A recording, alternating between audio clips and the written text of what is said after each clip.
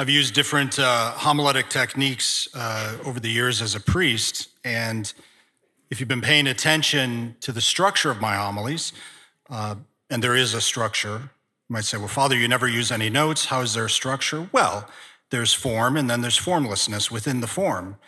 Some of it is extemporaneous, but there's always a form. And the form is this, that it always starts out with what is it, and then why should it matter?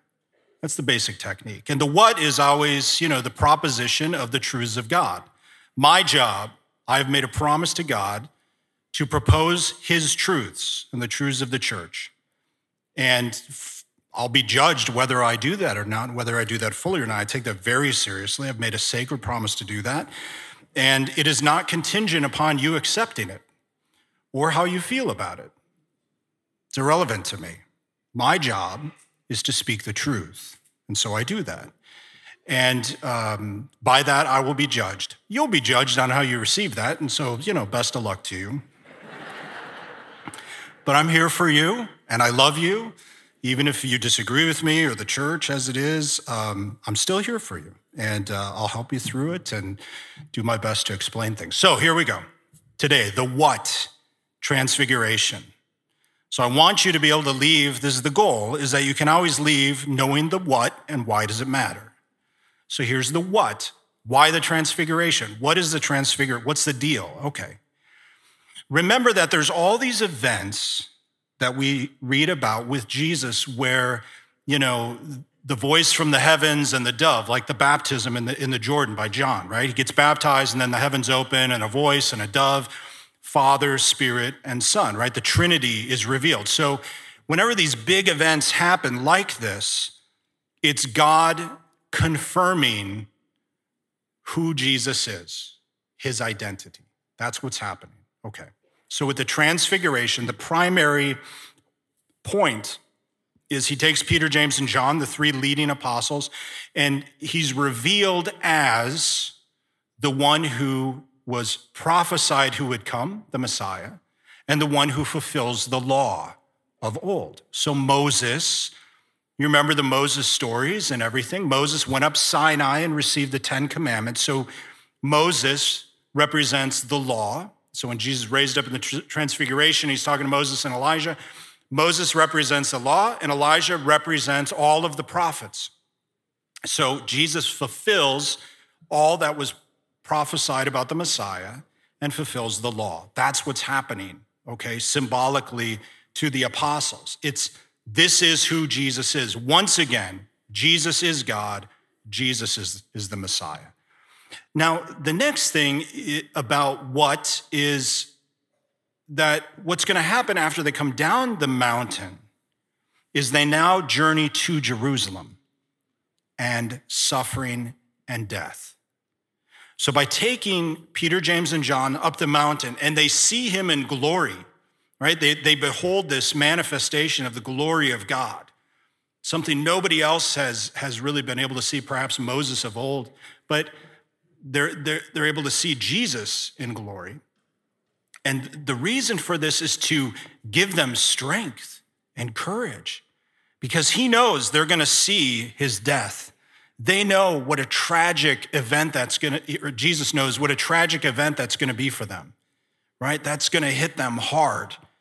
And he wants them to see the glory of the resurrection, to get a glimpse of it before they see his death, so that they won't lose faith. They won't lose heart. They will stay steadfast. And so he gives them this vision to give them strength that, the suffering is not the end. The suffering isn't the end. The sacrifice isn't the end. That the end or the goal is glory, is resurrection. All right, so now the why. Why should that matter? Well, last week I invited all of us to consider the truth about ourselves, or some truths about ourselves, that in our spiritual development, in our personal development, we can't really grow until we look honestly at ourselves. And really, we can only affect change in ourselves.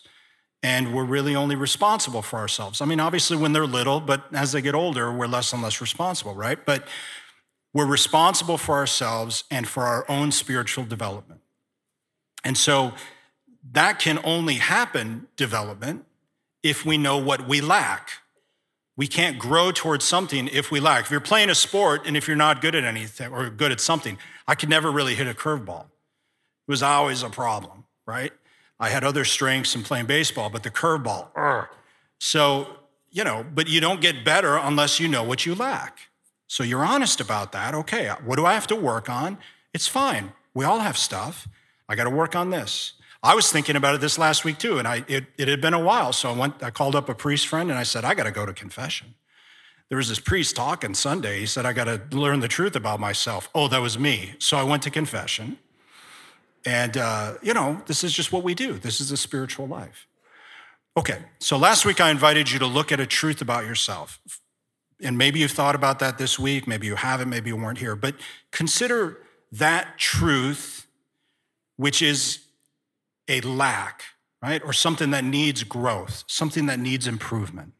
Okay, what I want you to attach the transfiguration to is that what happened to Jesus is in store for us. So just as the Lord was transfigured, so too, differently because we're human beings and not God, but we will also be transformed. So what God wants to do is transform us. He wants to transform our weaknesses. He wants to transform what we lack and turn it into a victory. I talked about that last week. So what I invite you to do in light of the transfiguration then is understand that transformation doesn't just happen in heaven. It does, right? Our resurrected bodies and all of that stuff. We're going to find the perfection of whatever transformation we will undergo. We'll find that in heaven. But it begins now. It begins with God's grace now, with baptism, with the sacraments. So what I invite you to do is let's just do one thing. Let's just think of one thing you want to fix. It could be relational, between yourself and your parents or your kids or friends or work, whatever, you and God, whatever it is. And I invite you when you come forward today to receive Holy Communion, to have that knowledge manifested and present that to God. Lord, this is what I'm asking for you to transform in me today. Begin your work in me today. And when we allow that to happen, because he won't do it without our permission. When we allow that to happen, it's amazing how God will answer us. He always will deliver. Please stand.